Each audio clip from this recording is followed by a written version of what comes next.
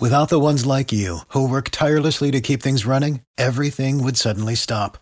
Hospitals, factories, schools, and power plants, they all depend on you. No matter the weather, emergency, or time of day, you're the ones who get it done. At Grainger, we're here for you with professional-grade industrial supplies. Count on real-time product availability and fast delivery. Call, click Grainger.com, or just stop by. Grainger, for the ones who get it done. Every team, every topic, everywhere. This is Believe. Welcome to The Range on the Believe Network, the #1 podcast network for professionals. I'm Ralph Irvin, and today we are talking to a man who has created, a man who has marketed, and a man who has brought enjoyment to many in the world of golf. And he continues to deliver decades after he started this odyssey.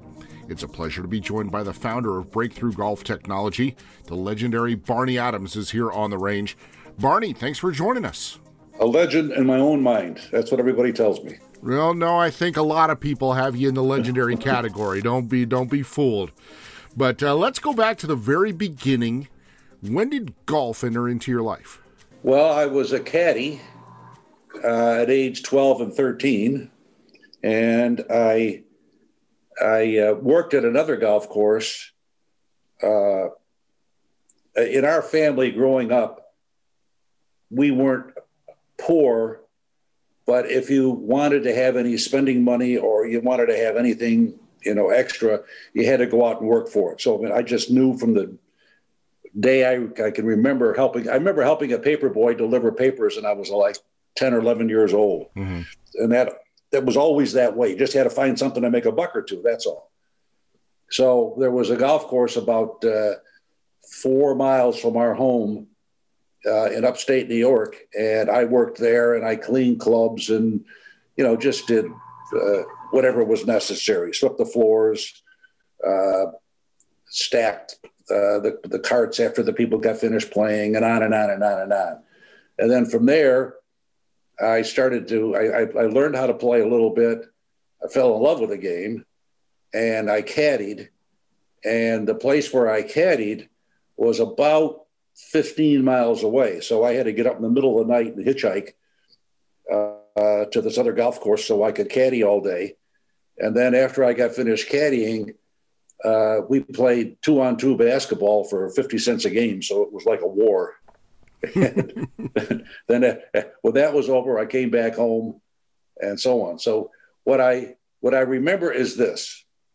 When I used to put the clubs away, get the carts lined up and so on, and I had to clean everybody's clubs. That was part of the deal. The long irons were never very dirty. And I remembered, why are you spending money for these clubs if you don't use them? And that really stuck with me. And the whole idea of, if you make a golf club for somebody, you want it to be used. You don't want it to be just a fashion item or something. So I do remember that very, very clearly. I played college golf, such as it was. This is in New York, where in 3 seasons I never played without snow, either in the air or on the ground. And we were just a small school, we weren't a big deal or anything like that. And as I look back on it, even when I graduated from college and had a job offer, I had sent letters out to the major manufacturing companies in golf, seeing if I could get a job. So obviously I was infatuated with the game more than I even thought. These things kind of came back to me. And of course, nobody hired me, but it was always there. You finally did enter into the golf industry, but it was some time after college. I mean, it had been, 20 years? Oh, yeah. Until you really got into golf. Yeah, absolutely. I was through a friend. I had met Dave Pelz, the short game guy, and Dave Pelz and I, we played a couple tournaments together. We were friendly and so on. And then I was not with him then, but he had come up with this idea for the lightweight golf clubs, the Featherlights, which, by the way, are much different than a lot of the clubs on the market today, but that's another story. and they were he had some backers in Abilene, Texas, and the backers got a hold of me. They were trying to run the company, and nobody was doing a very good job, just to be honest about it, and asked me to come to Abilene to take over the company. Now, at the time, I was single at the time, and I was working in the Silicon Valley, and it was just that somehow the chance to be in the golf industry was like a spark or something. And I said, okay. So I left the Silicon Valley and drove across country to Abilene, Texas to start up in the golf business. Say Abilene is not exactly near anything. A few hours outside of Dallas, Fort Worth. Yeah. Because I actually spent time in that area a little bit growing up. So I can imagine what it was like going there and like, okay, we're going to try to make a golf business work when there isn't any other golf business around. Here I was working in the Silicon Valley. I worked for some people at 3000 Sand Hill Road, which is the hub of the venture capital community. Yeah, Menlo Park. I would get hired to go into companies to try and help them out and so on. Kind of a troubleshooter, so to speak. I leave there. I go to Abilene, Texas, where there are 3 colleges, none of which allowed dancing. So one might say that there was a cultural divide between Abilene, Texas, and Northern California. Although I want to be very clear, I really liked Abilene, Texas a lot. I still have friends from there. It was a lot closer to my roots growing up because I grew up in a town of 800 people, worked on farms and stuff. So I liked Abilene, nice part of the country, except that the wind never does not blow. That was the only issue. That has its own applications in golf clubs. And you learned early on that custom fitting was something that really can help a golfer. It's a real thing to alter a club to fit a player's swing. Well, when I got started, when I got to Abilene, Pels had left. He had gotten an opportunity to go with another guy. And so I was there kind of by myself, so to speak. And, you would think I would have just packed it in and left, but I didn't. I just said, this is my chance. This is my chance to start on my own. And I actually designed a line of golf clubs, and I just figured, here I am, I'm going to sell these things. Well, it didn't exactly work out that way. Nobody was interested in the product. I didn't market them, blah, blah, blah. And it was to suffice to say it was a struggle. I'll tell you one story. Because I wrote a book about this because it's such a crazy story, the reasoning or the lack of reasoning and so on. The subtitle in my book was Entrepreneurship and Insanity, a Fine Line.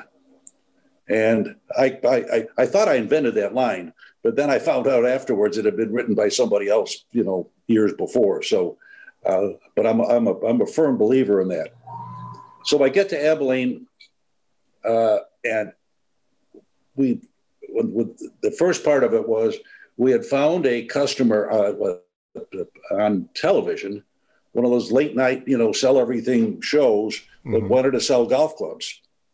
Now, this was at the end of the Pels deal, so we weren't, fooling around with a brand or anything. And we made a deal with them to sell clubs, and it was just like cost plus type of deal, but it provided cash. That was my objective, was to build cash to go in the business full time. With that, I left, went back to Silicon Valley, went back to my job out there, the troubleshooting thing. And the idea was to spend at least a year, maybe longer, while we built up enough cash so I could go back and now get in the business full time. Okay. Because I didn't have backers or anything like that. It was a plan. Well, I worked at a company.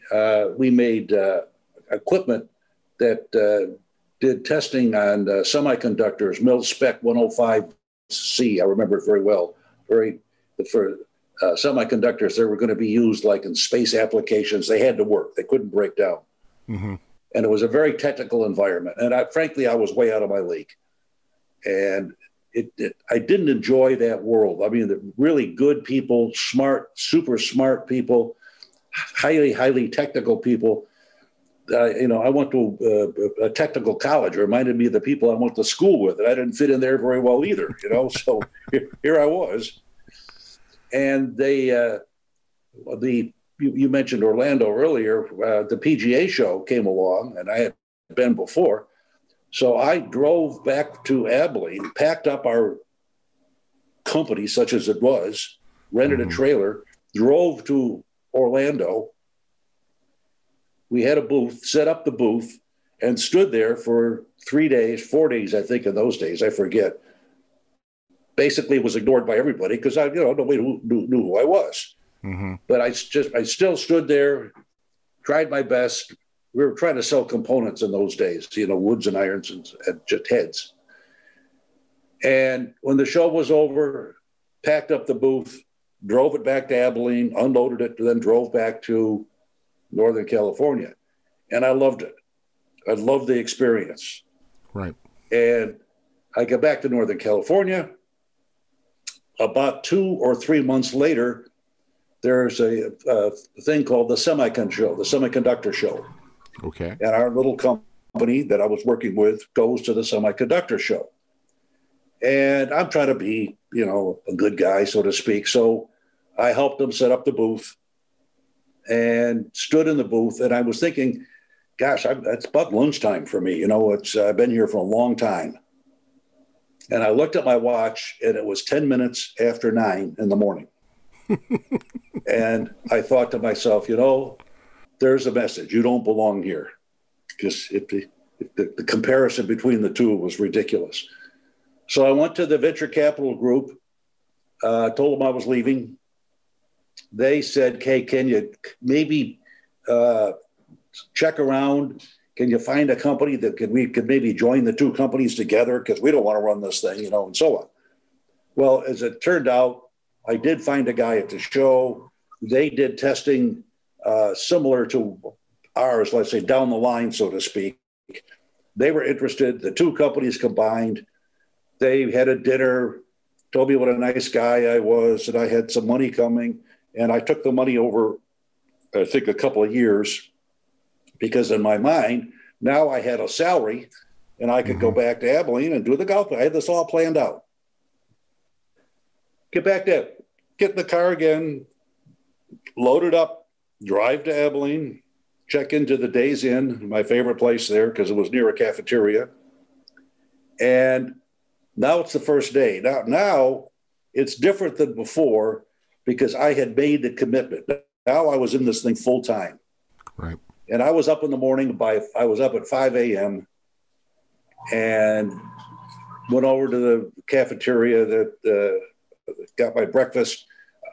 I was probably at our little building by 5:30 or so, 5:45. It was just a metal building that sat out in the field that we had rented.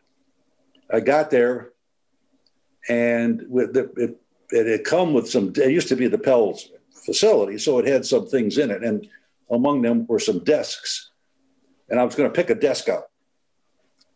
And I just wanted to pick one that wasn't being used. I didn't want to bother anybody. So I pick a desk out.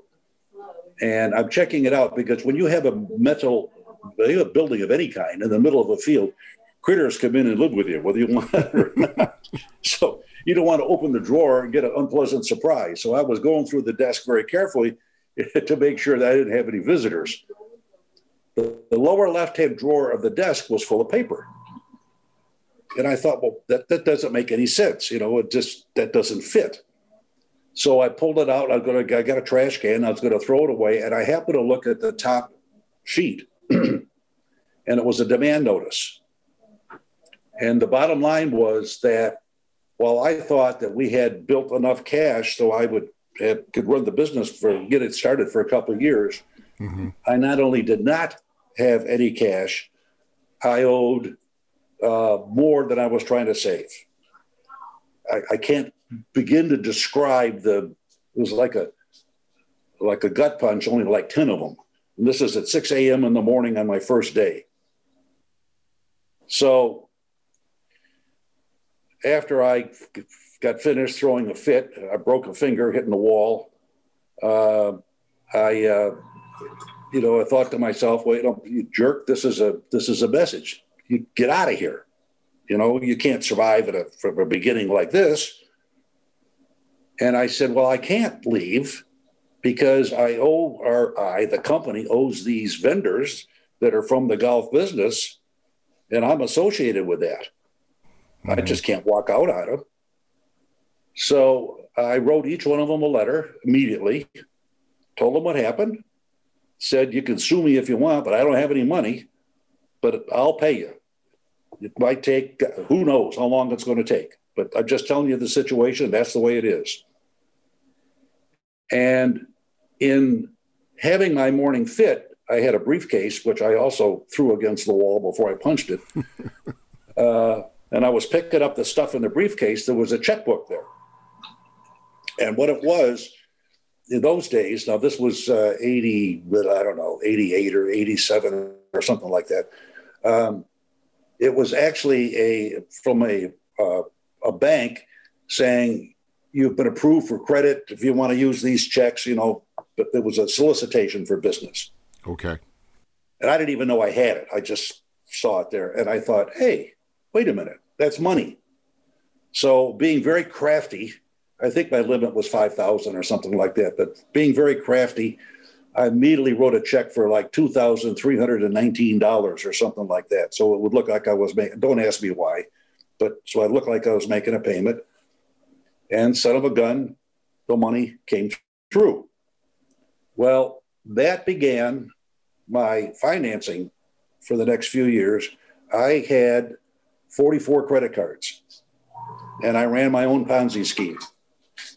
And I would get money from one credit card to pay off what I owed on another credit card, or at least part of it. So they didn't come and get me. It was a massive juggling routine that I perpetrated on myself to stay in business. And I forget when I finally could get rid of the last one, but it was several years later. But I remember we burned it. We had a ceremony. But that's how I got started. And that's not normal. That's my whole point. You think you go to a school or a seminar to start up a business and they would tell you that's what to do. I mean, that's a joke. You started in a hole with a shovel. Yeah, basically. Right. With a broken handle. Yeah. And I shortly moved from Abilene to Dallas because I was trying to sell locally and there just aren't enough people in Abilene. It's just too small a market. And I moved into Dallas. And at that time, Hank Haney was starting up his teaching facility in Dallas. It was brand new. I didn't know him, never met him before. Go out there, introduce myself, say, "Look, at your building here, the far left-hand side is empty. I'll move in there. I'll do repairs. I'll do custom fitting. And anything I sell, I'll sell through you." So we said, "Hey, that's a great idea." He was happy with that. And my idea was that if I custom fitted people, I could now sell the product that I couldn't give away before because I could sell the service of custom fitting. Right. It sort of worked enough so I could, scratch around and stay alive. And I wore the apron. I did grips and shafts and all the repair stuff. And this is the early 90s, and there wasn't any custom fitting per se in the early 90s. Right. So I was kind of a pioneer in the custom fitting, and I did it a little bit differently. I kept a lot of data. I wanted to figure out what worked the best. Mm-hmm. And I'll give you an example from that. And again, people think I'm crazy.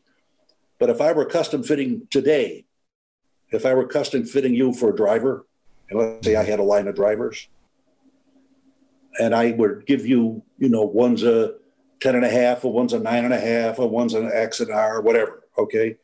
Every time I switch clubs, I give you 2 swings, no more than 2.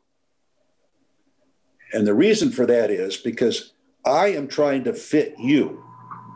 My job is to put something in your hands that works with your golf swing. My job is not to have you hit enough balls until you hit a good one.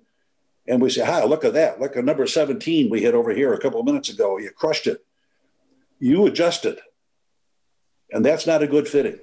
Mm-hmm. And quite frankly, that's the way the fitting is done today, I might add. But that's a whole nother story. So, I mean, I did kind of weird stuff like that.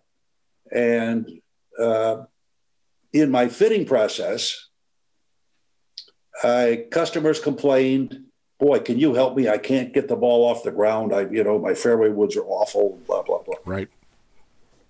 Well, I watched, and they were right. They couldn't get the ball airborne. And with my fairway woods, they weren't doing any better. So I said, Barney, you got a lousy design. You need to fix it. And so the first thing I did is I went around to the local golf stores and looked at the other manufacturers' designs and decided theirs weren't any better than mine were. And this kind of played, this is one of these things it goes through your head and you live with it for a while, but you're always thinking about it. And then one night, instead of going home, and I worked in our little shop. We had 3 employees, but I worked in a little shop. That's where we made our clubs. We assembled the clubs for the few sales I got. And by the way, I never took a salary. This was a hand-to-mouth operation. And as an aside, I remember I told you about the 2 companies that combined. Mm-hmm. Well, there was an argument between them and the venture capital people, and the venture capital people got mad and decided they weren't going to pay me. So on top of everything else, I didn't have any salary coming in. So I was like, okay, what else? What's next? What else you want to do? So anyway, I kind of lived with this thing, thought about it, et cetera. And then I generally worked till about 10 at night. I worked in the afternoon, 2 in the afternoon till 10 at night. Instead of going home, I went back down to our little shop and I sketched out what I thought would be a good fairway wood that would help people. The key to custom fitting is A&F, airborne and forward. It's everybody thinks it's so sophisticated and so on and so forth. Think of the golfers that you play golf with. If they can get the ball up in the air and get it forward down the fairway, they're happy. And that's what I was working with. I think of the old Hank Stram, just matriculate the ball down the field. I mean, that's exactly. Yeah, exactly right. So this design, it just came to me. And it was all the things that I wanted the club to do to make the ball respond the way I wanted to. And when I was doing the design, I wrote the name Tight Lies down at the bottom. I have no idea how or where that came from. It just sort of happened. And I sent it to a source I knew overseas that made clubs and said, can you make me some of these? And this wasn't a computer design. This was me on a pad. And a not a CAD, it was a pad. That's exactly right. And, a few weeks later, these clubs came in a box, these club heads, and I shafted them up. And we went out and hit them, and they worked. And my customers loved them. They get the ball up in the air. This really works. Well, to show you the degree of my brilliance, in my mind, it was over. I had fixed my problem, my custom fitting problem, and time to go on with something else in life. And what happened was I had really nothing to do with it. It was just the club took on a life of its own. I'd get a call, hey, Barnyard, I played with Joe the other day, and he can't hit it that good. I got to get me one of them tight things you got, and so on. And the club grew in popularity, and our retailers who wouldn't give us the time of day because we're too small, we didn't advertise, all of a sudden started showing some interest. And then I learned another lesson. And by the way, you could stop me any time here. We might be on here for days. I'm sitting at my desk, get a call. It's a guy with the store, and he said, I need your address. I need to send your clubs back. And I'm thinking, what do you mean you need to send the clubs back? They work. It's they work great, but you don't advertise or anything. You don't do anything to help the business. He said, you're not doing your job. Well, again, another lesson learned. Golf equipment is not sold, golf equipment is bought. Mm-hmm. And that means you have to incent a buyer to go someplace and buy something. That's why the four major companies in golf today, Payne, Callaway, Titleist, and TaylorMade, were the four major companies back then. And 40 years later, they're still the four major companies because it's a marketing game. And if you woke up in the morning with a great idea for a set of golf clubs, unless you've got literally tens of millions of dollars to invest in marketing, they aren't going to sell, because the marketing strength is that much stronger now with lessons learned over the years and so on. So I learned that we had to figure out a way to get the word out. Well, here we go again. One of my customers was in the infomercial business. I did not know what an infomercial was. Right. He explained it to me, and he said, "Your product is perfect for an infomercial." And I thought, well, I'll look into it. I don't know. And I did. And I make a long story short. And I thought, we got a shot at this. This might just work. I can't think of anything else. This might just work. Now, I had gone to, I mentioned the four major companies at the time. I had gone to some of the minor companies that used to be majors, like Wilson and Spalding and so on, that were getting hurt, and try to make a deal with them, and they wouldn't give me the time of day. They wouldn't, they're right. Not interested. I think it's called NIH, not invented here, but whatever it was. So I did a lot of research, figured out we got people that do infomercials to put the shows together. The bottom line was it was about a $300,000 price tag to do it right, which was about $300,000 more than I had. Exactly. I had investors, very small group, guys that I knew personally, but there was no serious money involved. But they could. I knew that financially they could if they wanted to. So we had a meeting, and I explained the situation, and I explained the infomercial, and I told them I thought that it could make a serious difference for us. And I said, look, I don't have a dime. I don't get paid. I'm living hand to mouth. So here's what I'll do. You put up the money, and I will give you 100% of the company. If we're successful, then I want to earn back X percentage. Mm-hmm. If we're unsuccessful, you can sell it for what you get out of it. Right. They said, "Are you serious?" And I said, "Yeah, I am. I mean, how else are you going to do this?" So they said, "Well, if you're that convinced, you're that serious, we'll put up the money." They did. It went on to become the largest golf infomercial in history. Our sales went from virtually nothing to close to $100 million in less than 2 years. And you cannot manage that kind of growth. That's another chapter or 6 in the insanity story, which I won't bore you with, but it's crazy. And then one day I'm sitting there, and 3 guys in suits came, which was unusual because we didn't dress up. We wore golf shirts, no shorts, but golf shirts. They said, "Hello, we're from Wall Street. We know your story. We'd like to take you public." And I said, "You're going to have to explain this to me." I mean, in a major sense, I knew what it was, but specifically, I didn't know. And they explained it to me, and I said, "Well, I'll talk to my investors. We're probably interested, but you got to guide me every step of the way because we don't know what the heck, this is your world, not ours." Right. And they did. And we became the largest public offering in the history of the golf industry. And you think, oh my God, life has finally turned around for these guys. It's all going to be sweetness and so on. 4 days after we went public, Callaway missed its numbers for the quarter and put out a statement that said the golf industry was oversupplied and it was going to be tough sledding for a while. Our stock tanked before it had a chance to do anything, because Callaway was the golf industry in those days. There was nobody else that they listened to. Mm-hmm.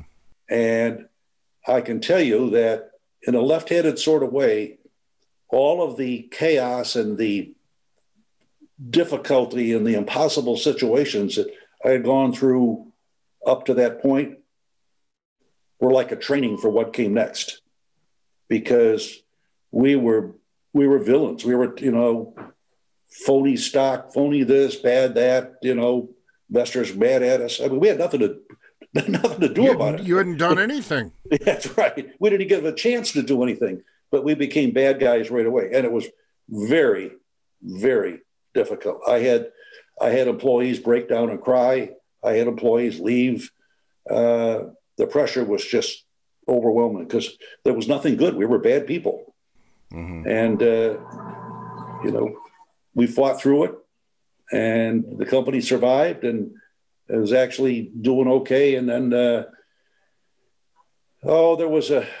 I hired a guy to take my position as president because I knew he would do a better job than I was. I'm not a good president. I'd rather work out in the back with the guys doing designs and stuff. And he took over the position, and I didn't realize it, but in so doing, I infuriated one of our investors. I didn't consult with them. I just did it. And it became very nasty. They wanted me to come back as president, let this guy go. I refused to do it. He was doing a good job, in my opinion. So they contacted some Wall Street and put the company up for sale. They were the majority shareholder. And that's when the sale to TaylorMade occurred. And, it was the end of the road. But in honesty, when you go public, you've already sold your company. And I knew that.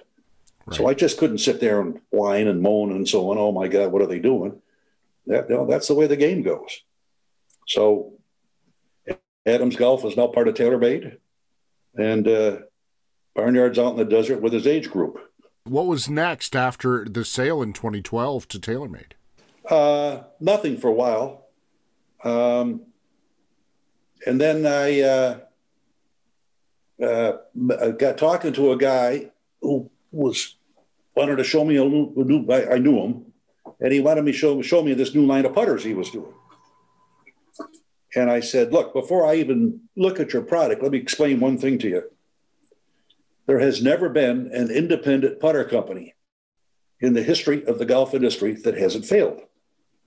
You can't name one. Mm-hmm. Now, I don't count selling online as success because you don't know the numbers. The guy could be a hobby, could be anything. Right. But certainly you don't go into selling putters with the idea that we're going to dominate selling online. I think it's a little better today than it was back then, but it's still you're competing with Ping, you're competing with Callaway, Titleist, TaylorMade. I mean, are you kidding me? And you're just going to show them you got this new product and it's better. And I said, it isn't going to work. Name me one company that's made it that way. And he, couldn't do it. So he showed me the data. And bottom line is, in the data, there was a discrepancy in performance, which meant that something was going on during the putting stroke that we couldn't find out what it was. Right. Had a friend with a camera. He did work for NASA that shot at 100,000 frames a second. Oh my goodness. Okay. Yeah, right. And we were able to view the putting stroke at 100,000 frames a second. And what you saw was a slight oscillation in the shaft, mm-hmm. which we were very surprised.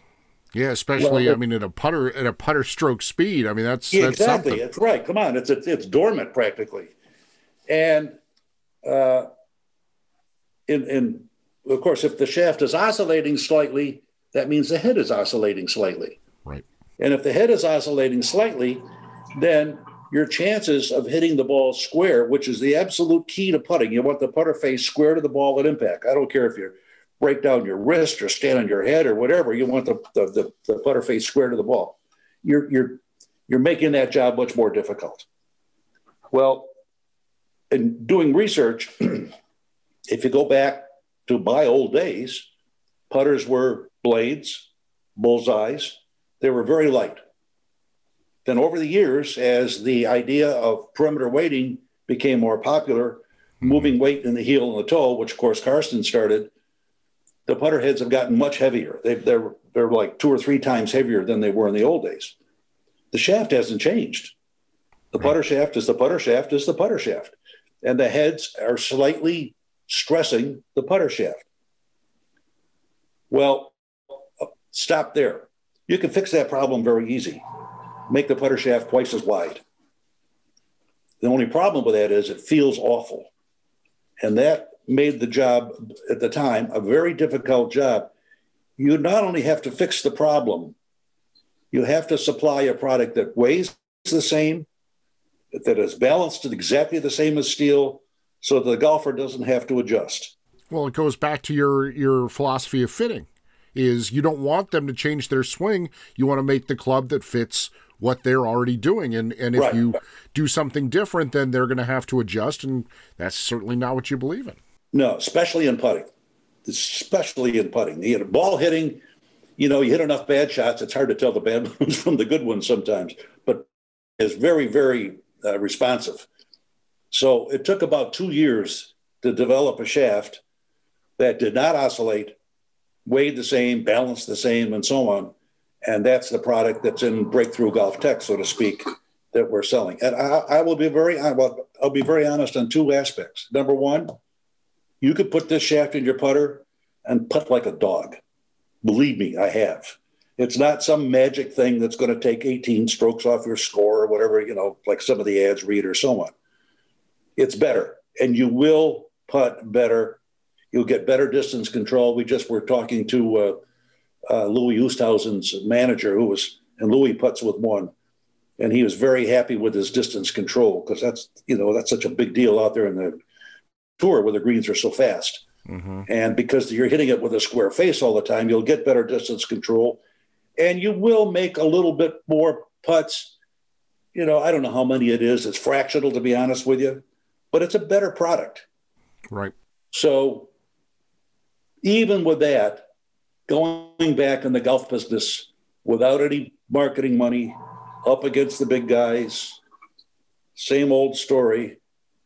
I go back to the subtitle for the book, and that's entrepreneurship and insanity. I ought to know better. But well, it is insanity, which insanity is doing the same thing over and over again. So, of course. Yeah. Or in a form of. The difference is, of course, nowadays there's the marketing options are so varied and they come at such a varying price scale that at least there's something that can be done from the beginning entrepreneur. There is. But you've got that mountain of marketing that you're up against. Mm-hmm. If you visualize yourself, looking out the window and there's a mountain, and your goal is to get on the other side of it. And that's what is so very difficult. How do you get over that mass? I mean, you look at the statements made by the marketing arm for some of the big companies, and that some of them are, let's just say they're very carefully worded. We'll put it that way. Okay. But you're up against that. You can't say, well, look what they said. That doesn't work that way. Nobody's going to believe you. You're a nobody.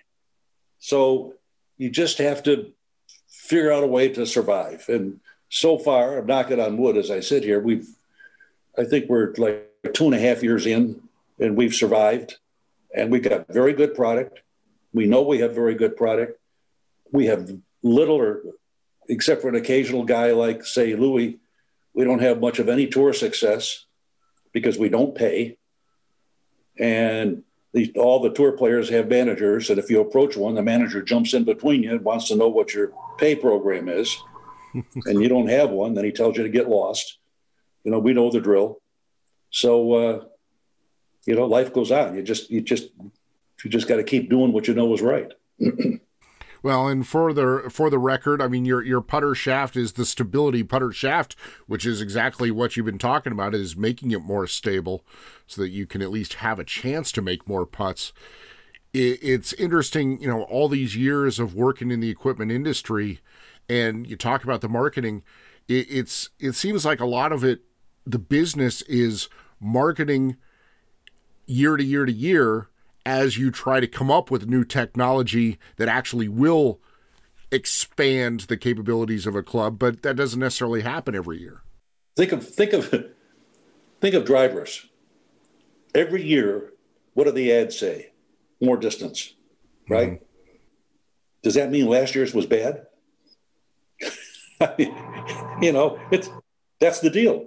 The fact is, I mean, it's funny because I've done fittings and I was custom fit a couple years ago, and they found that a driver head that now I think is 3 years old was still beating everything else that's new. Yes. Because it fit me.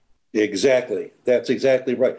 My driver, well, all my clubs are old. They're all like 8 or 10 years old. It's not because they're bad. It's because I like the way they look. Mm-hmm. And they hit fine, when I do it right, that is. No, it is. It's just the way the game is. No, absolutely. I do have to ask you, 2020 saw record growth in golf. I mean, more people coming to play the game. How do you think that the powers that be in the game should go about keeping these new and returning players for the long term? That's a very good question, and I have actually been asked that before.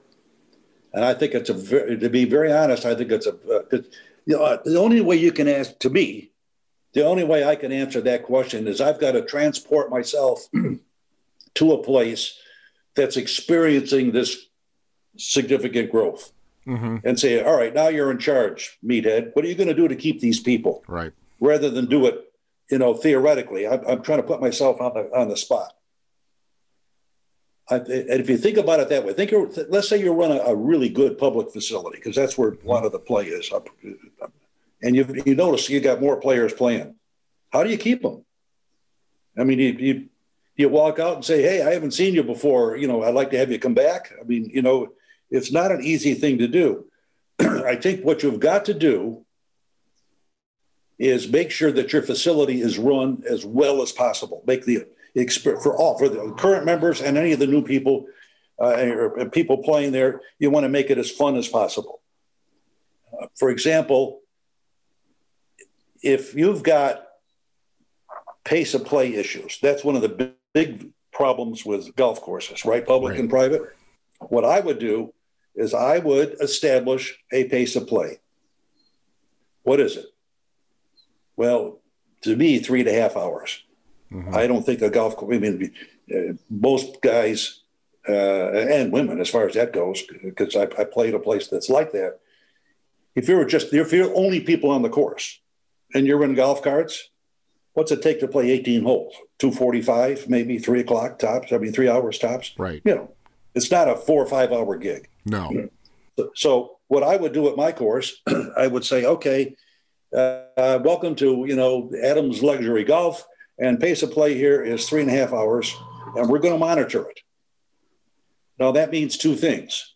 That means the guys that want to play in 3 hours can't be running up the back of the people that are willing to play in 3.5 hours. Fair is fair. That also means that the people that are sort of playing golf but out for a walk and enjoying the vistas and so on that want to take 4 hours, they're at the wrong place. Mm-hmm. You got to stand for something. Because I think other than that, it's too much of a crapshoot. You lose them and you don't want to know why. So I truly believe that you've got to really button up your golf course, button up your services. You got to, who are you? What do you stand for? Make sure that these people are welcome to play. Whoever these people are, and that's the hard part about it, because you look at somebody and say, gee, were they here last year? Or, do they, you don't have those kind of records necessarily. So everybody's welcome. Everybody's friendly. We follow the rules. I don't know what else you can do, to be honest with you. One idea that I had, and it's crazy, but it comes from the most traditional of golf. And I go to Muirfield, where if you play in the afternoon at Muirfield, you're playing alternate shot. That's what the course setup is. And it made me think, what if you set up your course, municipal, open to everybody, but you had different formats for different days. And if you were going to come and play on a Wednesday, it's an alternate shot afternoon. And the point being is that it allows for people to play a different game. It makes it, you talk about, the fun. Well, golf is only going to be as fun as your shots allow it to be. So let's see how we can change it to make it more enjoyable so that it's not just about me and fighting that golf ball, but it's me partnered up with my buddy, and now we can go and just have a good old lark of an afternoon seeing what we can do, because it's not going to count against our handicap. It doesn't mean anything. It's just fun on the golf course. I agree with that. And you've sparked a thought. Golf is not fun. And for people that try to market golf as fun, I think they're doing the game a disservice. Golf is hard. And because it's hard, it's very rewarding. And it's the rewarding aspect that brings people back. It isn't the round they played, it's the shot they hit. You want to try a little experiment on your show or whomever, ask somebody what the best shot they hit was for the last round they played. And you'll almost always get an answer. And you'll almost always get an answer with a kind of a smile. Yeah, gosh, I flushed a 3-wood. I played yesterday, and I can remember the 3-wood that I flushed among all the other garbage that I hit. So it's a rewarding experience. And if you try and bring people back by telling them how fun golf is, you're going to lose them, because it isn't fun. Your idea of the alternate shot is a way of making it rewarding. Like I say, you and your friend, he hits a good shot, you get a piece of the action, so to speak. Mm-hmm. And you're not beating your brains out, because otherwise, here's my example.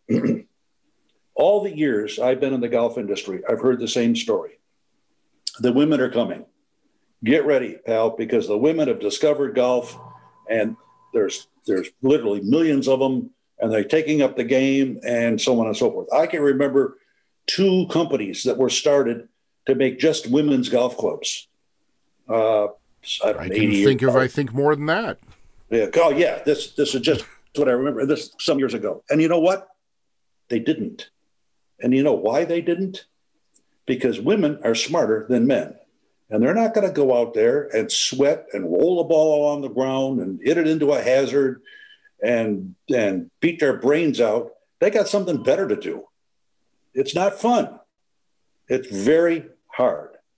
And I think it's a poorly marketed game from that aspect. We like to wrap up our talks here on the range by jumping into the Wayback Machine. I think we've been there a lot of the time today. But I want to go into your golf bag of life, or maybe your all-time product warehouse, either or. Is there a club or two that just bring out a warm, nostalgic feeling in your heart?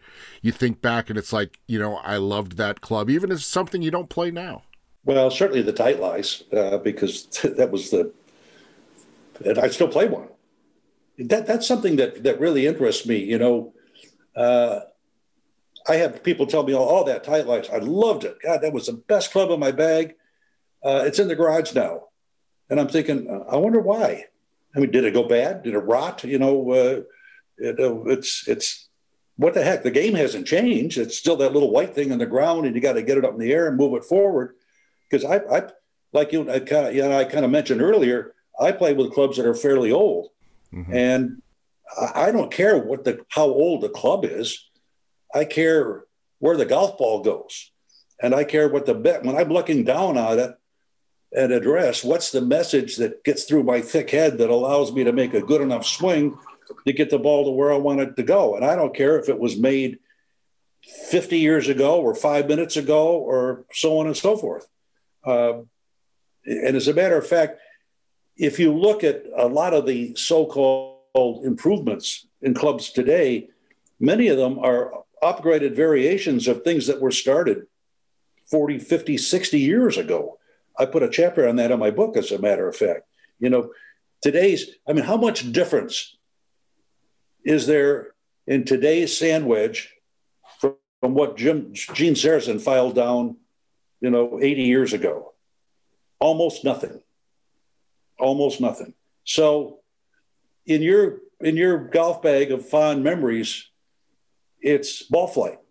What happened using that club that brings back good memories? Not how it was designed or who made the head or the shaft or the grip or so on, but I get asked all the time, Bart, what do you think about this club? Or what do you think about that, blah, blah? And I said, why are you asking me?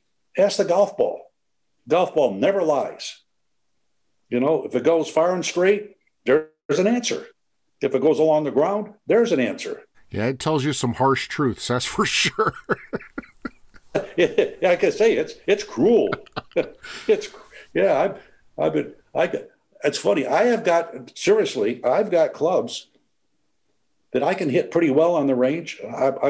I still like to hit balls, even though I'm old, I got a bad back and stuff. I still like to hit balls. And I can hit them pretty well on the range. But somehow between the range and the golf course, they change. Because when I get them on the golf course to hit that same shot, it isn't there. Something happened to it. I don't know what happened to it, but it's whatever it was, I left it on the range. And all the years I've tried to overcome that, I haven't done a very good job. For those that are listening that aren't familiar, what's the name of your book? Oh, it's called The Wow Factor, WOW. And that was actually kind of a mantra in our company. When we looked at new products, we'd say, well, does this have a wow? Is this going to get people interested? So we use that phrase a lot in our business. I just want to make sure people can go out and find it because it is a fantastic read, and I remember taking it in some time ago. We talked a long time ago, so it's great catching up with you. Thank you for joining us. I know our audience can hear your passion for the business as well as the game, and that's come out in the products that you've been able to deliver even now with the Stability Putter Shaft. So thank you for all the work that you've done, and thanks for joining us again. Thank you for having me on. I will look up, see if I can find some more old people like me. Maybe I could find somebody to play golf with today. Thanks, Barney. Okay, bye. That was the legendary creator Barney Adams here on The Range. Imagine jumping into the golf industry and facing that uphill battle. He did it. And he created a singular product along the way that launched an entire brand. Just an amazing, amazing story. And his feelings on the game are strong. You can hear that. The folks in charge of the different areas of golf would be well served to heed his advice. That was a fun talk. Before we go, the PGA Tour just wrapped up its West Coast swing at Riviera with the Genesis Invitational. Any talk about Riv will focus on the legendary short par 4, 315-yard 10th hole. Obviously, it's a great design, and it generally plays as one of the hardest short par 4s on tour. Yet there was an uproar from the anti-distance crowd because very few players chose to lay up, instead taking on the challenging green complex off the tee. Distance is killing the game, they screamed. The reality is that the 10th is one of the toughest greens to hit from inside of 75 yards, and playing from distance is just plain and simple not a smart choice. And yet, even with all these players attacking, it yielded just one eagle for the week versus 11 double bogeys. You see, we saw exactly what the anti-distance folks say is impossible. A classic course held up to a loaded field, and it shined. Rory McIlroy, 7 over through 2 rounds. Justin Thomas, he was 8 over. They both missed the cut. They know the course, but it still bit them. We got a reminder that a good, fair, stern course setup can prevail. Has anyone ever said that players in the NBA should go back to wearing Chuck Taylors? Of course not. Innovation and advancement are integral to the human condition. And golf, as we just heard with Barney Adams, can be cruelly human. We just got another reminder. There is plenty of new gear available for 2021, and the best place to get deep inside looks at it all is the Golf Spotlight. We are dropping new features all the time, looking at clubs, accessories, footwear, and more. Click on the YouTube subscribe button at thegolfspotlight.com and turn on those notifications so you never miss one of our features. There's a lot going on and a lot coming to market. Stay up to date on the range by following us on Instagram at The Golf Spotlight. We're also on Twitter at Golf Spotlight. We welcome your comments everywhere. You've listened this far, so subscribe to The Range on Apple Podcasts or follow us on Spotify or iHeart. We have new shows dropping every Wednesday. That'll do it for this episode of The Range, so let's grab our clubs, hit the course, and play it the way we want to play, and enjoy a rewarding experience. And we'll talk to you next time, right here on The Range.